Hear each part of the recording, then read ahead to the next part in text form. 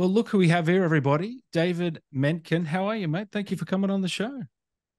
I'm good, thank you. You've stayed up very, very late for me, I think. It's only 11:30. This is when I start to thrive, Dave. Don't Okay, worry. Yeah, okay, fine. And yeah, but you are on the other side of the world, so if the Zoom gets delayed, we know why. So exactly. Thank you for taking up some time today, mate. We really appreciate it. You over in London at the moment? How's the weather up there? you know what? Everywhere else in Europe is roasting, and we are having the most typical British summer ever. It is overcast every single day. You have to take a sweater with you. You have to take an umbrella with you. If you're cycling, you got to cagoule it. It's ridiculous. I mean, I'm supposedly my friends are roasting in the rest of Europe, so we're all going to burn up soon anyway. But London is not. London is not burning. I've heard you've got friends everywhere around the world, but do you have friends in Australia, David? I'm curious. Yeah, I do have friends in Australia. I have because I went to an international school, so I've got friends all over the place.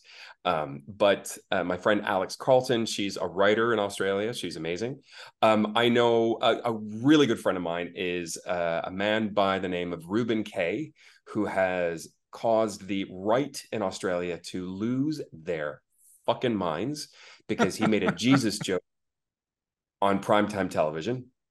Oh, And wow. yeah, he's I he's didn't an see amazing. that.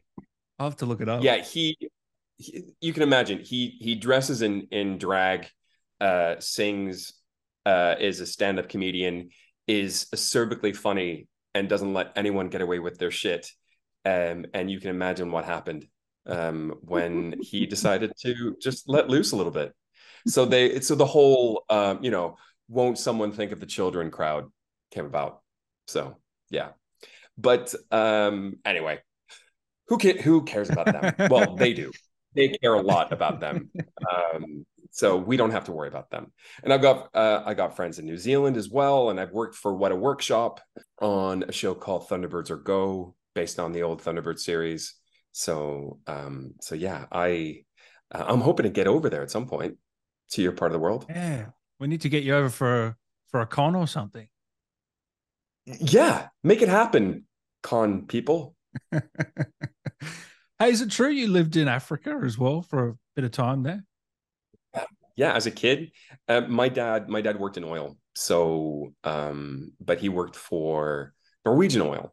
And so he's an American, but yeah, he worked for Norwegian Oil. And we ended up getting sent to Benin in West Africa when I was a little kid. And we sort of had a little Norwegian community there until money started disappearing and corruption happened, and we had to leave the country in haste and things like that. But I was a young kid, and it had an amazing impression on me, and I still remember stuff from being like 4 years old. So pretty amazing. Really?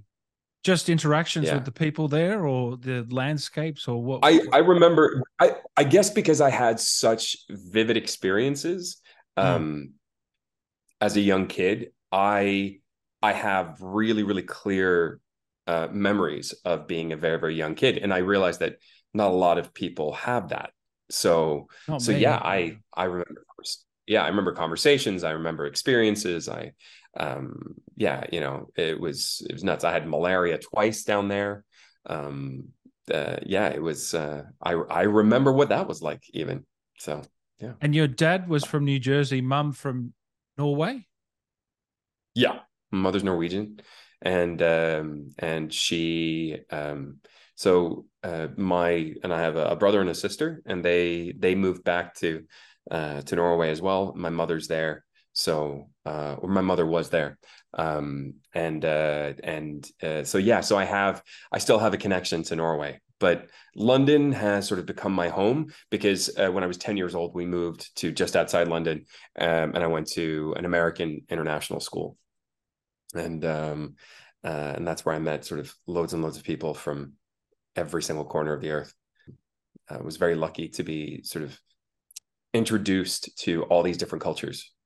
Is the term So third culture kid? Is that how you've coined it? I heard you Oh call. man, yes, Yes. yes. It's I have not coined that phrase. No. It Yeah. is something.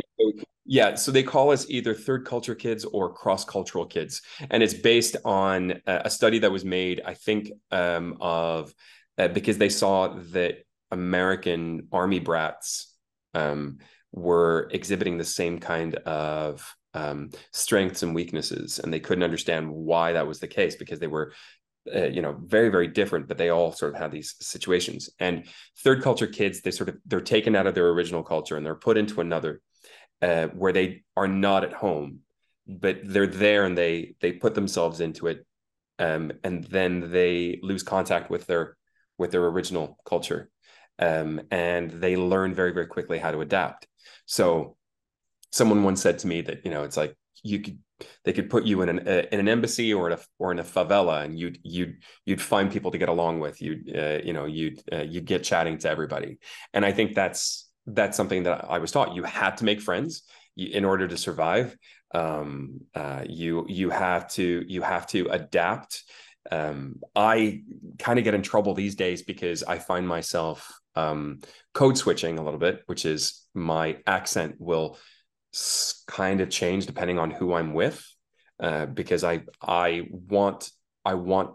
think the issue is that third culture kids want to be accepted, and so we find ourselves sort of talking like the people that we're with, and they can at times take offense because they think that we're making fun of their culture. No, no, no, no. All we're doing is it's just pure self-preservation and a wish to learn as much as possible about them so that we can see if we have any kind of connections. Did you feel accepted growing up? Oh man, to a certain extent, yes. But I was very, very, I think they call them overly emotional now, or emo. I was a kid who had a lot of feelings when I was young. I would feel whatever was going on in the room. If somebody was being yelled at, I would cry, even if I wasn't being yelled at, and then I'd get yelled at for crying, that kind of stuff. Mm. And I was what alpha males would call a sissy, and that made me a target. But I I did certain things in order to fit in, and you learn very, very quickly that that's the only way that you're going to survive. But I was always a weirdo. I was, but as I got older, people they started accepting me, and I actually sort of liking my weirdness and the fact that I was just slightly different. But then I went into an industry where they're like, can you try to be as beige as possible in your day-to-day life so that you can then become anything else? So that's how I've like suddenly ended up like looking like the patriarchy. Um, I am, I just look like, an American dude. Um, and I just don't act like it. That's the only problem. But I When play them. I play them on TV, and well, you, I play them in games. Yeah. I already know you're a phenomenal actor because you play a lot of assholes, and you're definitely not an asshole. Just by speaking with you for I'm not. 5 minutes. I'm such a lovely guy, Dan, and I just get to play. When did you come into your own, do you think? Like, when did you feel like this is me, you know? I think I probably was in my early 20s, and Mm. I'd finished sort of my theater school training, and I started working for a TV station, working and doing their continuity work, and I started finding that I had this capacity for doing voiceovers, and I just sort of fell in love with this. Was because I'm old ish, 46. This was at a time when the internet didn't have webinars. We didn't have master classes. We didn't have, 10 steps to become a dot, dot, dot. So I had to sit there and listen to and watch the people who I thought were doing a good job and try to figure out what they were doing. And Mm. um, and I I sort Who of did you started to look to? crack the. Who did you look to? Who as inspirations? Well, to give you an idea, like I remember hounding Stephen Fry's voice agent because I thought that he was so good at what he did with his voice. Um, he's phenomenal in front of a Mm. microphone, and I got with his voice agent Wow. because I was just like, yeah, because I was sort of getting in touch with the smaller agencies around town, and they just weren't, they were like, who the fuck are you? And I went for it. And I was like, this is the agent I'm getting in with. And I made my own demo and I put it on a mini disc. Jesus Christ. Wow. Uh, You are old yep. now. I'm only kidding. Yeah, yeah, yeah. And I was like unsure. I was unsure if they had a mini disc player. So I sent my own mini disc player with it. Uh, That's fantastic. and Uh, yeah, and they brought me in for an interview, and they were like, "What are you?" And they said, "We can't promise anything, but we can try it out for a little bit." And then the next morning, I got a call, and I did a commercial for the Ministry of Sound's California sessions, and that was my first job for them.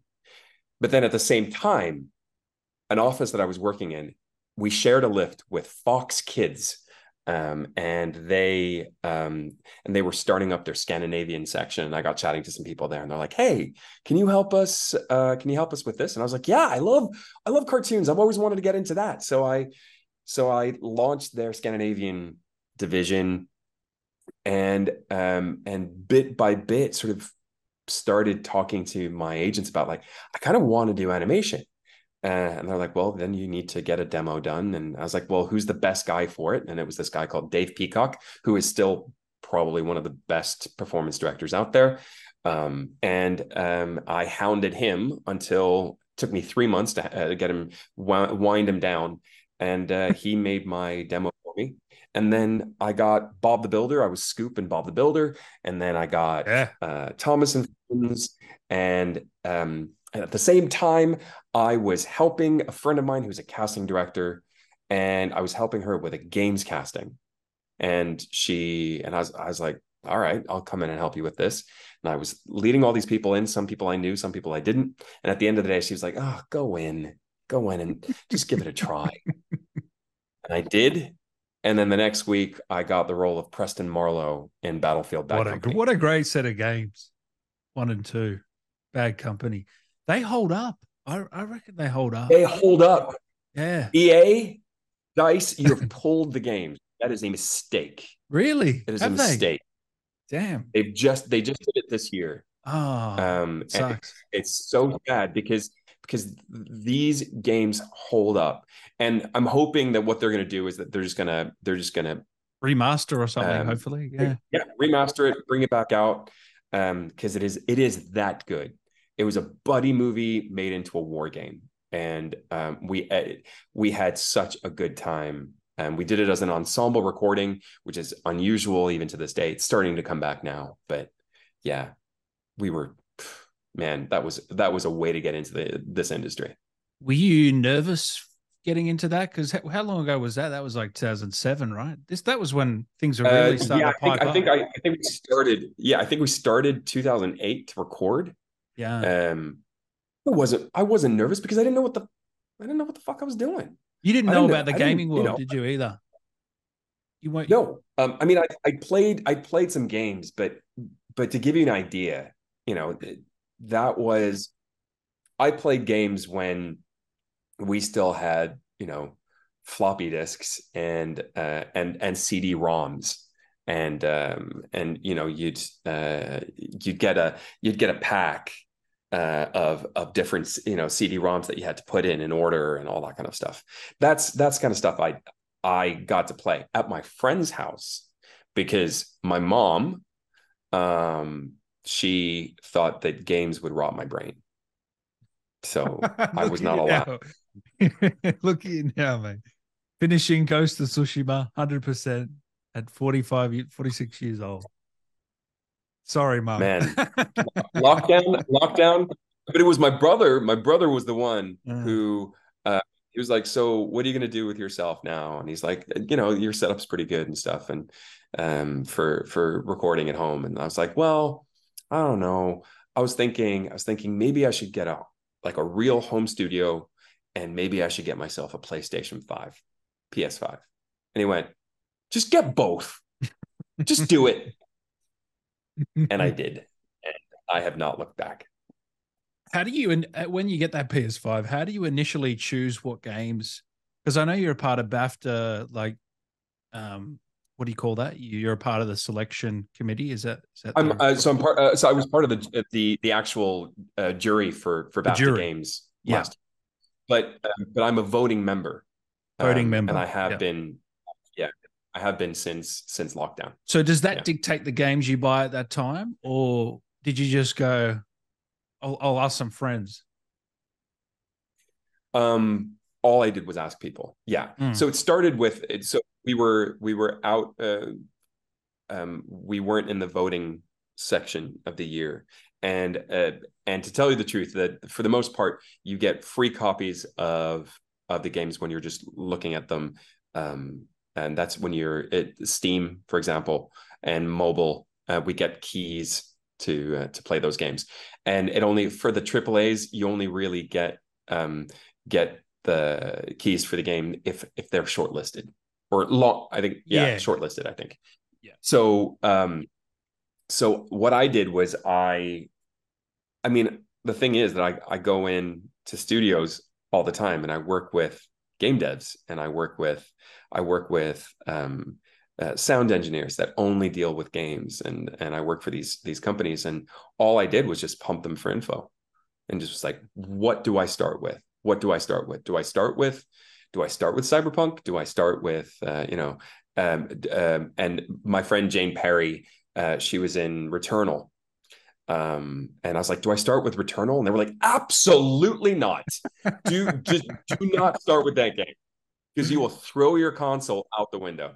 And somebody said to me, like, what are you looking for? And I was like, I want to feel like I'm in a movie. I want to feel like I am experiencing something epic. And they just said Ghost of Tsushima, Mm. and it uh, it it blew my mind, and it just kept on getting better, and I you have to make certain choices in that game, and at one point I was sobbing over a horse, and Me then too, it man. was That ridiculous. was devastating. And then I had to rename another horse. I couldn't do it. It's I know, and every so often I'll go back and I'll be playing just open world, and my stupid new horse who I have no emotional attachment to. I make her run everywhere now. Like, yeah. yeah. So you played Ghost and you loved that. That changed your outlook a little bit on gaming. Yeah, because so here's the thing. I mean, I thought that you sort of have to make time for games in order, you need to still have time out for yourself, and then you need to create time for gaming. And because it's going to tax you, is what I felt. And what I realized was that games, they they give me something that I didn't know I needed. There is a detachment from my day that happens when I'm gaming that I was completely shocked by. Where first of all, suddenly it's 3 4 a.m. and Yeah. birds are chirping, and you're like, oh shit, I'm up in 3 hours. Um, Right. and there's that, but there's also this feeling of like sometimes I need to jump from a cliff and katana the crap out of someone, um, because someone someone cut me off today, Yeah. and Yeah. instead of having road rage, I now just take it out on the Mongols. So yeah, it's changed. It's completely changed things for me. I love it, and I am, and now I've started this thing, and I'm shit. So I'm on, I'm I'm on. I got my little bingo wings and my little kick kick wheels, so that I can get through this game As in, while you got the Ben cheats Starr. on. You got the little cheats on. Yeah. I've got I'm on full story mode. While Ben Starr is like, Uh, yeah, I'm going for plat. Fuck off, Ben. that bastard. Uh, yeah. So well, tell us about Final Fantasy, because I know you were in 14, a little role in that one. Is that how they got you for this one? They thought, well, this guy's pretty talented. We might use him a few games later. I think so. What it is that I I don't know. I have been lucky to have played some iconic characters through the years, and in a lot of ways, I don't think that it's because they've gone like, oh, it's David Menkin, we need to get him in. Um, it's I there's been a definite bit of luck, but there's also been the fact that I work with people who then bring me to the attention of the people that make decisions. So I'm very thankful to companies like Side and Liquid Violet, who are these companies that record and edit game audio in London, and because of that, I got 14 and I played Magnus in a side quest, and I made people cry while drunk, and I wasn't literally drunk, but yeah, That's what you tell people. but, Yeah. yeah, exactly. But that was my first time working with Square Enix, and Yeah. Right. and I had just finished on that, and then they said, "Hey, the team at Square Enix would like you to read for something." So they brought me in, and they were so cagey about stuff, and or Koji, sorry, Square Enix fans. They brought me in, and they were just like, yeah, and you have this, yeah, you've got your Norwegian roots, right? Because you did that in 14. And I was like, yeah, yeah. Can you do something? And but can you make them make them be a villain, but not in the way that you would think a villain is usually played. So I was like, well, I'll do what I feel is right for a villain, which is to make it a really small performance, because I always find that the most effective villains, look at Die Hard, look at all these movies that you've seen through the years. It's the ones that walk softly and don't even carry a big stick. They have massive guys behind them who have sticks. They're the interesting ones. So I sort of just went from that perspective. And I got the job the day that I was announced for 14. And Wow. I posted about 14, but they hadn't told me about 16 yet. They didn't even, I hadn't even been told that it was 16. So Square Enix and Side, the company that I was working for, freaked out because they thought that I was breaking my NDA. And because they're XIV and XVI look Ah, pretty. yeah. So I had this panicked phone call from my agent, and I was like, I don't know what you're talking about. What do you mean? What have I done? It's in the public domain. There's it's a tweet that says that I'm in it. Yeah. So and then they were like, oh yes, by the way, you have a job, and here is a link to a massive PDF document, and here is a code name for the game, and you're going to be working with a British team, but it is a Japanese production. And as time went on, I realized that what I was working on was a new Final Fantasy. And when And you find yeah, that out, and then what happens in your yeah, mind? Does the mind start to tick over a little bit? You think, oh, here we go. Yes, because I realized that I was part of something very, very big. Mm. Later, as I've spoken to Ben had, a full-on crisis right after he, popped the champagne or whatever he did. He then had a full crisis because he realized the world was just on his shoulders. And I just was like, yeah, big game. If they don't like me, they'll fire me. It's fine. You're up for the And challenge. Yeah, you're excited. yeah, while Ben was going, if they don't like me, they'll fire me.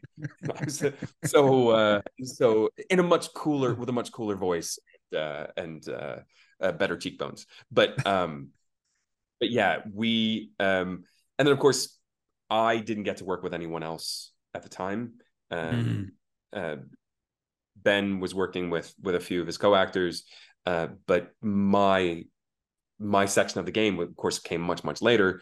So I was working by myself, and it was only until Ben and I started at tail end of COVID, as I was walking away from the studio, he would always be walking to the studio, and we'd be like,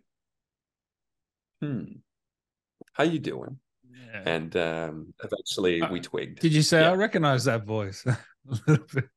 Yes, yes. He says Ben Ah. Ben definitely made it clear. He was like, David, Yeah. you're definitely you're definitely out to get me, aren't you? And I was like, oh yeah, yeah, yeah.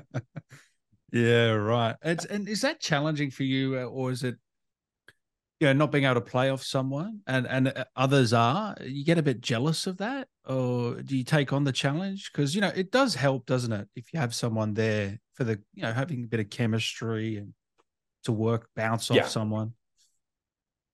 Yeah, I mean, for 16, we were so lucky. I had an amazing performance director called Hannah Price. I had Morgan and Ollie from a company called Schlock, and they were the ones who pretty much were responsible for all the English dialogue, which of course became the originating dialogue for the game. So they were working with the Japanese team, but we came first for the first time in any Final Fantasy game. So I had all these Mm. people, and they were, they knew how this massive tree looked, and they would sort of place me on the branch that I was supposed to be on, and then they would interact with me, and that was great. And then every so often, Ben would have done his lines for that scene first, or Nina, for example, and then they would play the corresponding lines with mine, so that I could Mm. I could play opposite someone. But my job in a game anyway is to create the world in my head. So I have certain questions that I always ask. It's these like who, what, where, when, and why. So like, who am I? When is this? What am I doing? Why am I doing it? And do I have a specific reason for being in the emotional state that I'm in? And then I also, ask the questions like, hey, so am I affected? Am I inside? Am I outside? Am I affected by the weather? Am I affected by distance? Am I the kind of person that um, has to yell across a canyon so the other person can hear me? Or am I playing the kind of person where it doesn't matter how far I am, my voice is going to be ringing inside your head? And for 16, for example, it was very clear that no matter where I was in relation to these people, I I did not have to stretch in any way. Yeah, I you could just didn't. talk like this. But there was No, there was the moment in the boss fight. I don't. You haven't played it all, have you? But you've seen it. I know. Yeah, you. Yeah, I'm Yeah, I'm I'm not there yet, but yeah. I've definitely watched it because I'm a narcissist. You can hear the desperation in the voice come out. Was that something you were directed, or did you do that? This was something that we agreed on. This is something that if if my I mean, are we spoiler free here? What We're are gonna we? do Just so I spoilers. know. So, guys, if you haven't beaten the game, come back later. We're gonna get into a bit of spoilers here. So, just a warning for Yeah. everyone, and go Yeah. for it, Dave.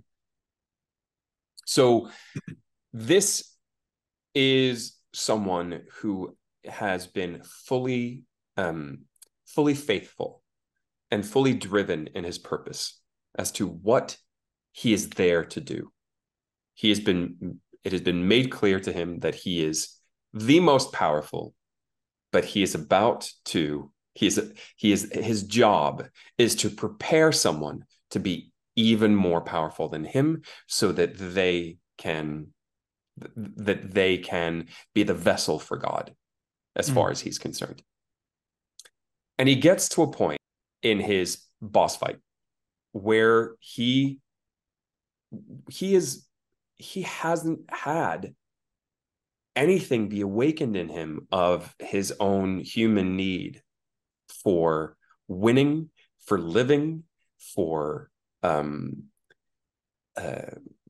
for wanting, until he realizes that he has an opponent. He has a worthy opponent, finally. And because of that, everything just explodes out of him. And he is What, is he elated? Is he sort of yes. right?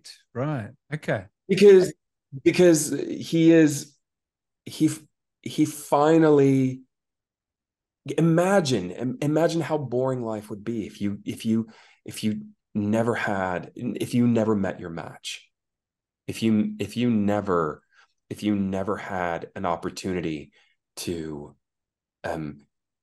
be bested. There's an anime about And this what called One Punch Man, by the way, where he's great he's got no he just beats everyone with one punch. But go on, sorry, continue. Okay, I'm writing this down later. But yeah, it's, when you're in that kind of situation, what do you care? Do you care? I mean, clearly you saw how he was with Benedicta in bed. He didn't seem exactly thrilled No, and overly turned on. There she was trying to awaken his passions. And then you see him in a scene where he is the only thing that awakens any kind of humanity in him is the sight of his mother. mm. And it's a scene that's freaking people out. But I Mm. don't think they quite understand it because they see it as something sexual. But what No, Ultima is doing is Ultima is giving him a gift for saying and doing the right things. Please, your opinion. Sorry. because he had the childhood trauma of seeing his mother killed, right? Well, yes. I mean, I'm going to be very careful here Okay, because if I say something, it it'll is go lore. canon. Yeah. So let's. Yes. Yeah, I understand. So Yeah. what I will say to that is I'll temper my answer by saying that the only thing that mattered to him was his Was mother. his mother? Yeah. And you can imagine how long it is since he has seen her, and how long it is since she's the only other being that has shaped him. It is her and it's Ultima. Yeah. So therefore, and that is the thing. He looks up when he's, massive spoiler, when Yeah. The death scene. he Yeah. dies. Yeah. You think he is looking up at his master, but it's not. The arms are his mother, and he finally gets to go to her. And that was my choice. Once again, I might be speaking out of turn, but we spent time on it, and we wondered and tried out, for me to say "mama," as in the Really? Norwegian for mum. Yeah, Wow. but I completely understand why they didn't choose it, because of course Norwegian is not necessarily the language. Yeah. We are basing it in a Scandinavian, place. But I sort of put forward, I was like, I wanted for him to completely go back to the child. And that was my plan with how it's said. It is joy. It is not your typical bad boss dying. It is freedom and returning home, as far as I'm concerned. That may not Yeah. be Square Enix's way of looking at it, but that is how I felt it when I played it. So is that how you felt when you watched it for the first time once the game was out? Like, did you get emotional at I, all when I you watched it? Because it is I felt sorry for him at that point, you know? yeah, yeah, he is. There are a lot of questions about, is he Akashic? Is, what is there? And I can't answer that because that is not my job to answer. My job was to go in there, find something in him that I can also find in myself. And that is a need I have as a human being. I have a need to be understood. I have a need to be respected in some way. And um, I need people to understand my point of view. And that was where I came from with with Barnabas. I wanted him to be someone who was extremely principled. And as far as he's concerned, he's not the bad guy, but he is he is there. He is toying with Clive. He is there because as far as he's concerned, this guy is nowhere close to being who he is. So it is his job to make him ready and to make him understand. And I was like, yeah, I can play that. I can totally play that. And that was when I watched it back, I went, yeah, I did my job. I did my job. Did it And make you then feel anything? Or are you sort of away from it because it's too close to you? it was it was gratifying to Mm. see that what I did, I felt came across. But when I sit and I watch my work, I'm not the type of person who then goes like, "That was amazing. I did so good." You're Uh, you looking know, at your critical eye.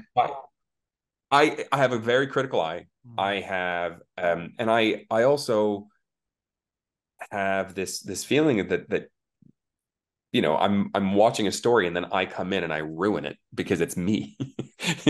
So I'm like, oh, there I am again. All right, No, talking about stuff. don't worry about that. Um, That is not true. yeah, but it's I don't ever get sort of emotional Yeah, watching I get it. I'm do, but I do get, but I have been emotional watching what my fellow actors have been doing. Um, so I understand the effect the game has had and the storytelling has had on people. Because boy, oh boy, do people have opinions. They do, don't they? I love the scene where Clive and and Barnabas meet and that epic fucking soundtrack with the electric guitar, man. I've been listening to that for weeks. It is so cool. You gotta I love that Man, scene. I, everybody at some point in their lives should have an opportunity to do something while being underscored by an electric guitar. Yeah, yeah. and 100%. and some Japanese dude, bass baritone, just singing the shit out of something. Um, I just Uh, I and the music is amazing, and that once again that makes me this is the thing that I sort of wanted to say. My job was like a tiny slice. There was also a motion capture team, some amazing motion capture actors who came in and did stuff. So I did facial capture, and voice of course. But then there was an entire team that went out and gave the movements to all of these characters. Then it's, the musicians, the narrative team, you've seen how many other companies Square Enix had to work with in order to get everything to come together. It's unbelievable. Yeah. It's huge. It's massive. Mm. And I am so happy that I didn't get intimidated by it, because I think that if I was playing this role, in a film, Mm. I think that the gravity of it would be slightly overwhelming. Um, I'm I'm kind of glad that I was a little bit naive to it. But that won't happen in the future with a role. If you get a role in another big property, do you think you'll be prepared for that? I mean, when it comes to games, I've been playing lead characters for a long time now, but it's just, the biggies are becoming so big. Mm. You know, games are outpacing film and TV 2 to 1. Oh yeah. So this is games are where the ideas are coming from, where the narrative teams are born, where where people collaborate and they create something that is so much bigger and a lot of times better, because they don't have to tell a story in the space of 2 hours and 10 minutes, or in the space of 6 times 1 hour or whatever it is. This is 180 hours of content, 200 hours of content.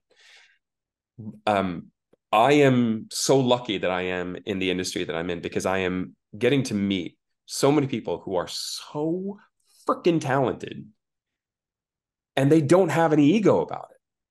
I also work in film and TV, and I meet talented people who have a massive ego and a huge chip on their shoulder. But for some reason, games, and in a lot of ways animation as well, it's sort of where I like to be. And it's also the arena that I get to play in, even though I'm not a celebrity. I'm people are starting to recognize my name in Mm. games, but And you're but not I'm not. hamstrung by I'm one character either, or one archetype. exactly. Yeah. And I don't, listen. I'm a man with a massive, some say no neck whatsoever. When I'm on screen, I usually play the CIA guy, the Norwegian guy, the the teacher, it's the assholes are starting to slip in there. I am sort of your stereotypical blonde white guy asshole, but in games, I get to play assholes with dark hair.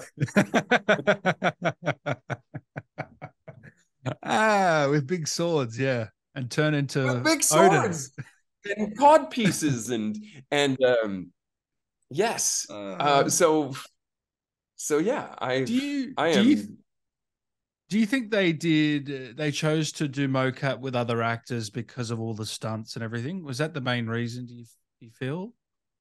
um I I can't answer fully to why they did that, but there was a lot of time pressure under this, so I know that Mm. they were recording voice and doing mocap at the same time, and that was happening in 2 different countries, so therefore they couldn't bring us together. I mean, Ben could have played Clive in every single way possible, as far as I'm concerned. Um, the amazing guy who did the body work for Barnabas. He's not a rakish, slip of a thing. He's a big old beefy Scotsman who's awesome. Um, so it I mean, look him up on IMDb. You'll see. He's a great actor in his own right. But it it's also the fact that they brought a mocap team in. So they you hire a mocap team and they hire the people that they know can do the work, instead of bringing in the voice actors and going, have you ever done mocap before? And then also what happens is that then it turns into something called performance capture, which is a whole different thing. So performance capture is where you are doing the scenes together and you are creating the world there and then. But they didn't have the opportunity to bring us all together. They, we also had lockdown. We everything was working against us. So I don't know what the exact reasons are why we weren't brought in to do it, but I think that it was a really just logistics. I don't think it was Yeah. possible for them to do to bring that. And what are they going to do with like certain people who are, they're not 7'2"? So what are you going to do? You're going to get an actor and be like, you're going to be on stilts. You get to be on stilts. There's I know I spoke certain to the things. guys in God of War. They said that there's like a stick behind them and they got to look up. I think that's how they do it. So the eye line, Yeah. so you're not looking at their eyes. But Yeah. yeah, I was only curious because I was speaking to Alex, who plays Hugo, and he said that the movements for Hugo, he would have done something different. He spoke quite candidly. He said, yeah, I probably would have done something a little bit different, but I had to work with what I was given and mold the character, with those physical movements. So I'm wondering if you had a similar experience, or because I really like the Yeah. way he moves.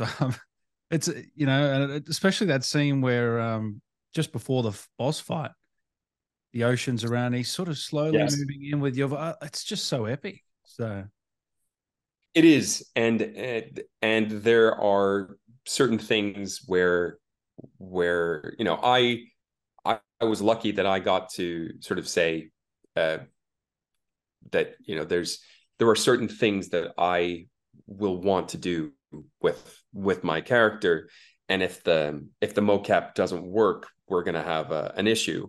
So therefore, there was some mocap that was. I'm not saying that I was being a diva. I was just saying, oh like, really? there's You there's there's wow. certain things. There's certain things that I want to be able to do with my voice, and that might be different to the pacing of how you've asked your mocap actors to do things. But we worked it out. That's the thing. My job is to fix your problem. So for the most part, it is my job to go in there and go, okay, I wouldn't have quite done it like that, but I'll do this and I'll make it sort of work with me. But I also said to them, I was like, there are certain things that if you ask me to do it and I don't feel it's right for the character, I will come back to you and say, I don't think that's right for the character.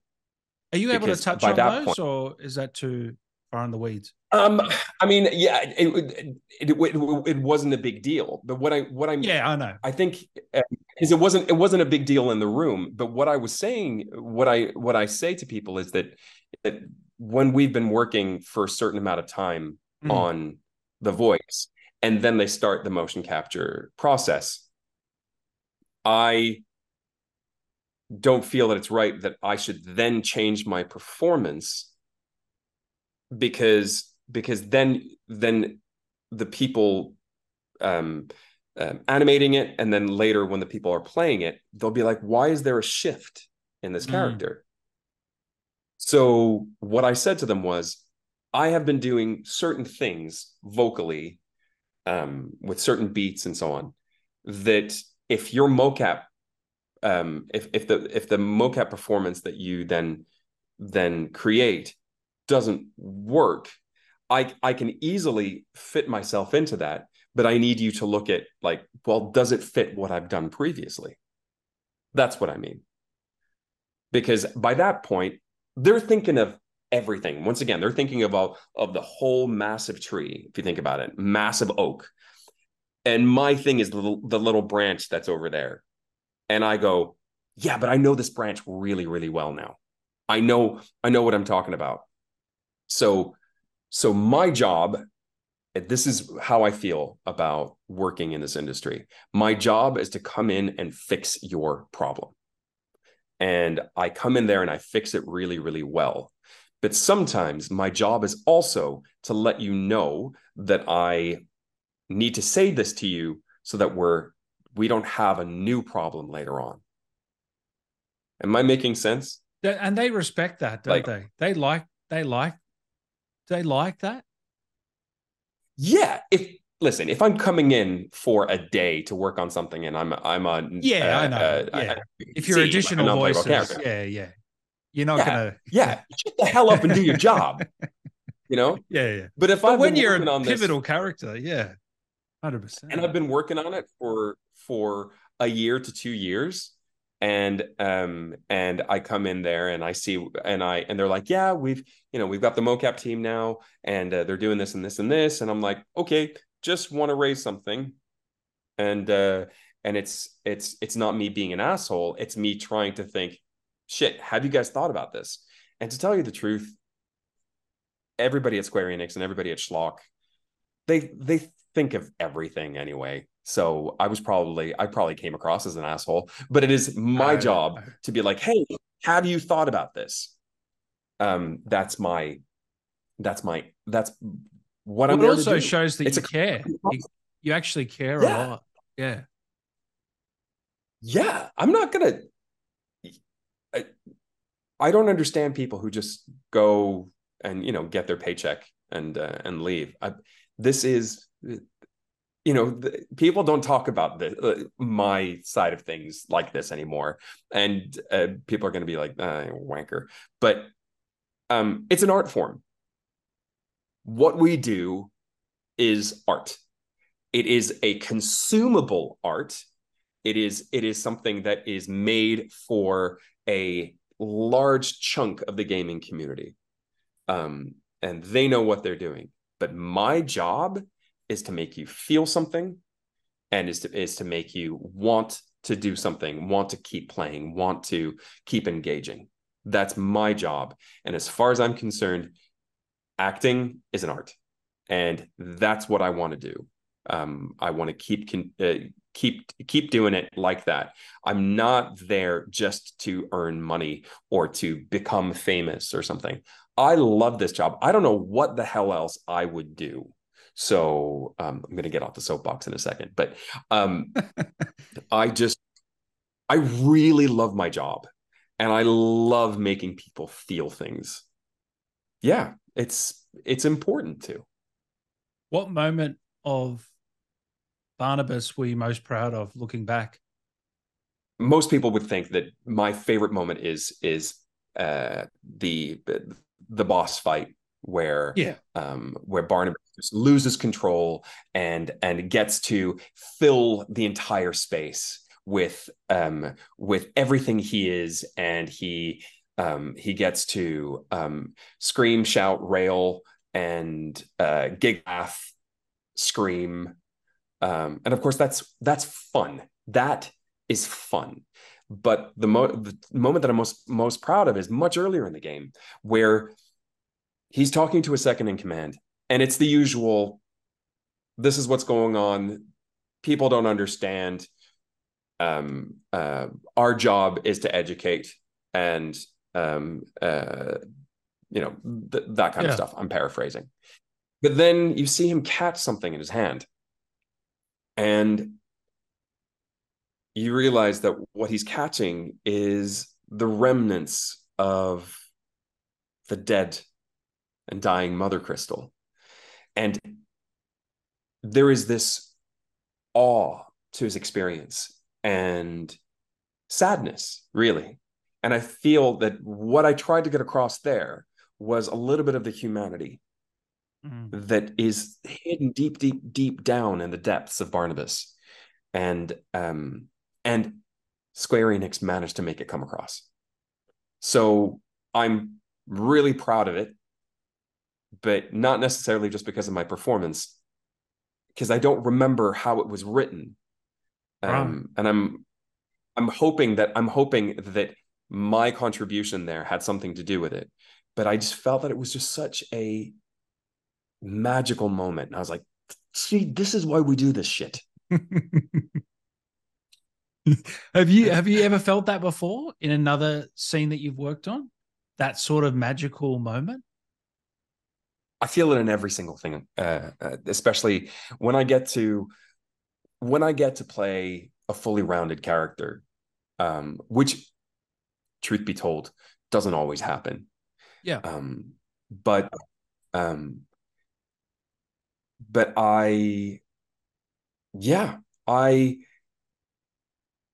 I try to find it for myself. I just, what I want to do is kind of be truthful, but also test the limits of truth.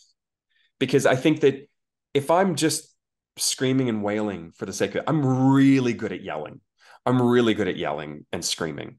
That's something I get hired to do a lot. But I think people sometimes think that I just do it because like that's that's what I'm there to do. No, I want there to be a reason why I'm doing it. Yeah. I'm not going to give you I'm not going to give you the full pipes and stuff like that if unless unless there's a reason for it. Mm. And if So, there's for no example, reason, it becomes generic villain number three sort of thing. yeah, Yeah. yeah. I mean, I played a character called Malos in Xenoblade Chronicles 2, and for some reason, people A lot just of swearing, love wasn't it? first first Nintendo game. I was the first Nintendo character to have a fully fledged swear Yeah, because I right. say you little shit.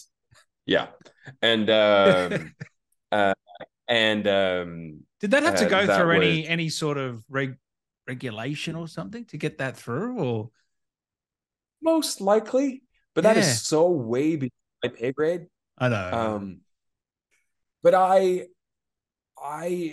and this is a I also love not as much as you clearly, but I love sort of Japanese animation and manga, and I love the fact that they're not afraid of someone being able to go through all every single emotion in their personality within the space of one sentence. And if I have a reason to do it, then I'm more than happy to do it. And a character like Malos gave me that. I was like, yes, Yeah. yes, because when do you get to play a character where they know that they are the bad guy and they revel in it? Well, I got to play that, but I also got to play a character at the very end of that game who found out that it may not have necessarily been him. It may not be his choice to be evil. And I was like, yeah, see, this is why we play this shit. This is why this character's been created. Wait, so you're saying that if I had someone else um as my blade, then I as a character could have been different. What does that do to me? Well, yeah, it makes you go nuts and try to take out the world. Have you ever broke down in the booth, as in like really emotional crying? Have you ever gotten to that point where you're just an emotional wreck? No, and I'll tell you why. My job as in a game is to be able to be in the emotional state while also making sure that I am the correct distance away from the microphone, that I'm not saying my P's, T's, and D's straight into the microphone so that it'll pop. I am making sure that I'm taking on the director's notes from just before I started the take. Um, my job is it's not there for me. If I get lost, if I lose myself, how will I get back to do it again? Because most people think of this process as being you go in and you do it and then you're done. No, you go in, you talk about it, you do it, you they say, well, actually, you missed the important words in this section. It's that and that and that. Okay. try that. But also, I have to make sure that I am entering the scene from the right moment of at the emotional level that I had the previous scene in, for example, or whatever happened. And I also have to make sure that I finish this at a place that is correct for the story. So no matter if I want to lose myself in the moment, that's not my job. My job is there to do what you need me to do. So I I think of it like in a way as like people don't have control over that sort of the emotional flow. When it starts streaming, it's like, and you're lost. You're there. You're in your emotions. And as an actor, my job is to be able to like regulate it, if it makes sense. And Mm. that's why you won't see me lose it. Same thing with someone doing a crying scene.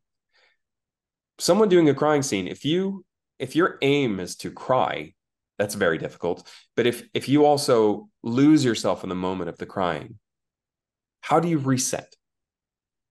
What happens when they go, okay, let's go back to zero? Because nobody cares. Everybody's waiting for lunch anyway. Um, you need to then be able to like bring it back, dial it all the way back to wherever the dial was at the beginning of the scene with the help of your performance director. And then you start again. And then maybe you go a little bit further and you stop and you reset. If I was to start howling about the loss of somebody in my life, you get one take out of me, but I may have said something wrong or in the wrong way or in the wrong order. Well, then it's unusable. What if, just to play devil's advocate, what if the director was to say, "This is the last take. Try something."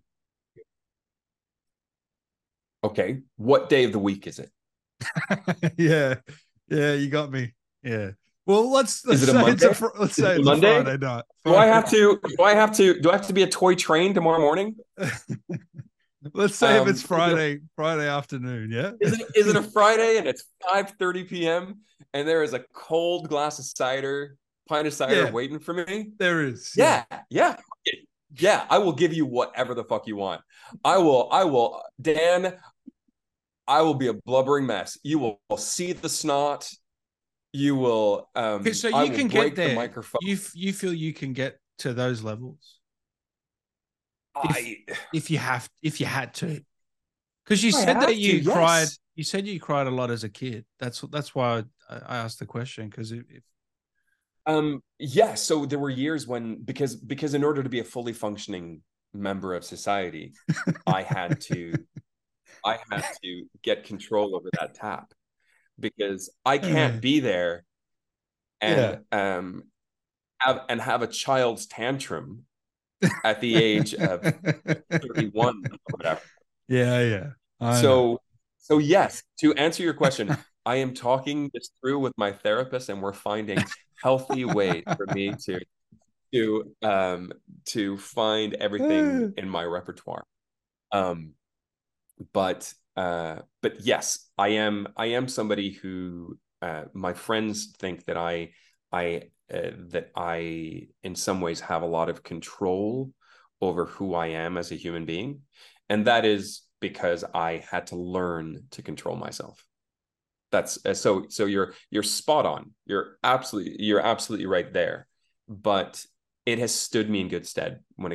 when it comes to my work.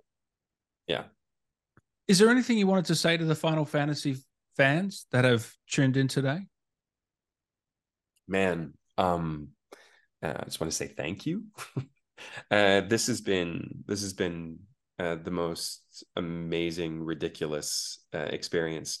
Um, it's something I haven't really talked about, but the the week before I went to LA to do um, the pre-launch celebrations and everything like that. I'd lost my mother, and So sorry, man. uh, Oh, thank you. And it was very raw. And I still wanted to come out.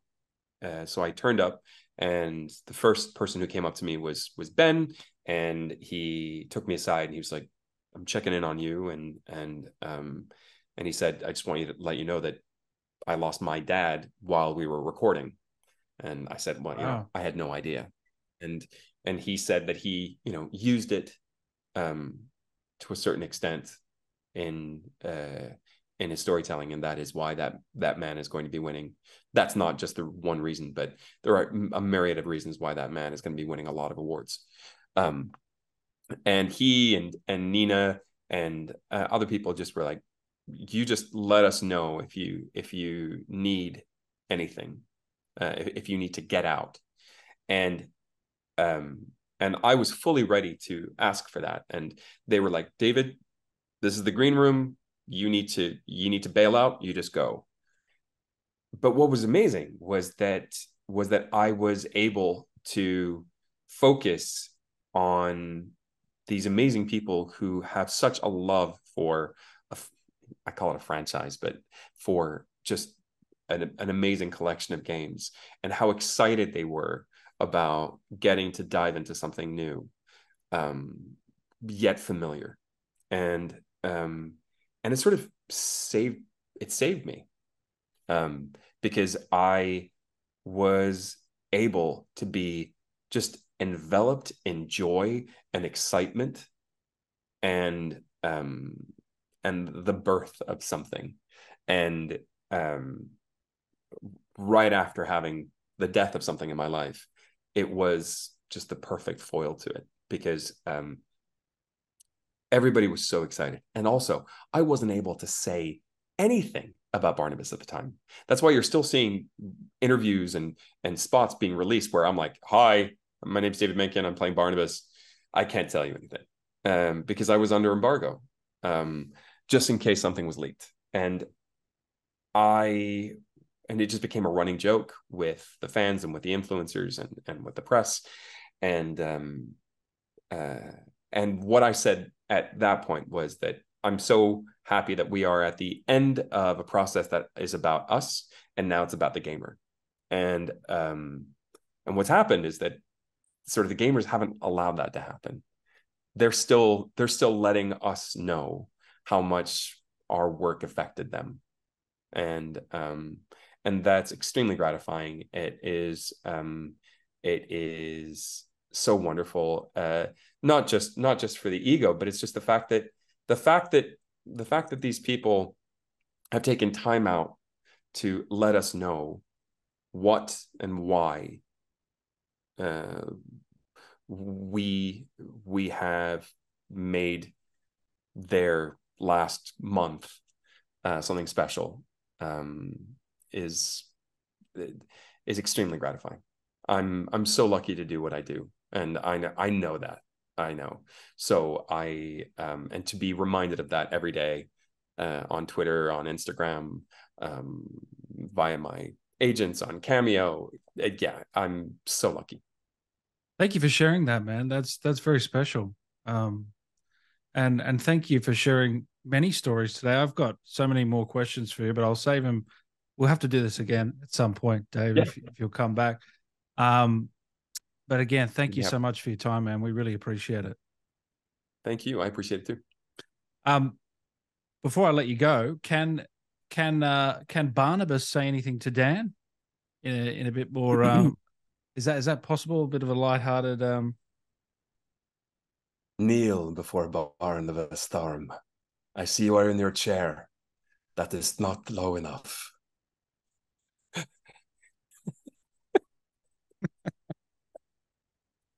Thanks, Dave. I'll Thanks, try something Dave. else. Hold on. Let me find something else. Right. Man, I love that Yes. voice. Yes, the kingdom of Walud is not big enough for the Warden of Ash. Maybe I'll try Australia. Oh, he had some great You had some great dialogue, didn't you, man? Oh, I really did. Yeah. See, Oh, as you can tell, tell I'm not the one who wrote this No, stuff. no. But yes, he's show me the strength of your will. I mean, come on, come on. Yeah. Yeah. So many great lines. Yeah. But yeah, are you so are you going for plat? I'm nearly there. I've got one trophy left. Shit. One trophy left. So this is your second playthrough, and you've got one trophy left. On the hardest difficulty. That's it. And I've got it. Got it. Yeah. Got it. What about yourself? How far through are you? Let's just I'm not very far. I'm fighting dragoons. Come on. I'm fighting dragoons. Okay. I am not doing well, and I am yeah. By the way, I got to hang out with Charlotte McBurney and Ben Starr yesterday. Charlotte is young Jill and is also Amicia in A Plague's Tale. Incredible actor. So I don't know if you, yeah. Isn't she great? Yeah. You need to convince both of them to come on this show, would you, Dave? I'll see what I can do. Yeah, exactly. Well, no, it's all good. It's all good. No, no, thank you, Dave. We really appreciate your time. You'll go from are you silver or are you gold? I can't tell on your play button. Silver. Is it silver, gold, silver at the moment? Silver. Yeah, still got a ways to go. As soon as you get Ben on there, yeah. When you get Ben, you'll go gold for sure. He'll be getting a few gold, I reckon. Maybe the BAFTAs might pick one up there. I think if he's not at least nominated, I'll be shocked. Yeah. Oh, well, throw all of my toys out of the pram. Yeah. Thank you, David. Can we where can the fans follow you? Twitter, Instagram? Yes, you'll find me on Twitter and Instagram at David Menkin. And if you'd like Barnabas or any of the other characters that I've played, if you'd like them to abuse you in any kind of personal way, you can also find me on Cameo. Yeah, I need to get one of Dag. Is that his name? From Assassin's Creed? Man, he was a he was a CUN. He was a nasty man. Have I ever told you about the time that he was a nasty man, if I remember. Oh shit. No, he was just he knew what he wanted, and he also had don't tell me he was misunderstood. He was an asshole. Come on. Did you give me the axe though, Dan? That's the question. Did you give me my axe? Okay. Thank you. Thank you very much. Yeah. I gave you the noble ending. Yeah. Yeah. I got to go to Valhalla.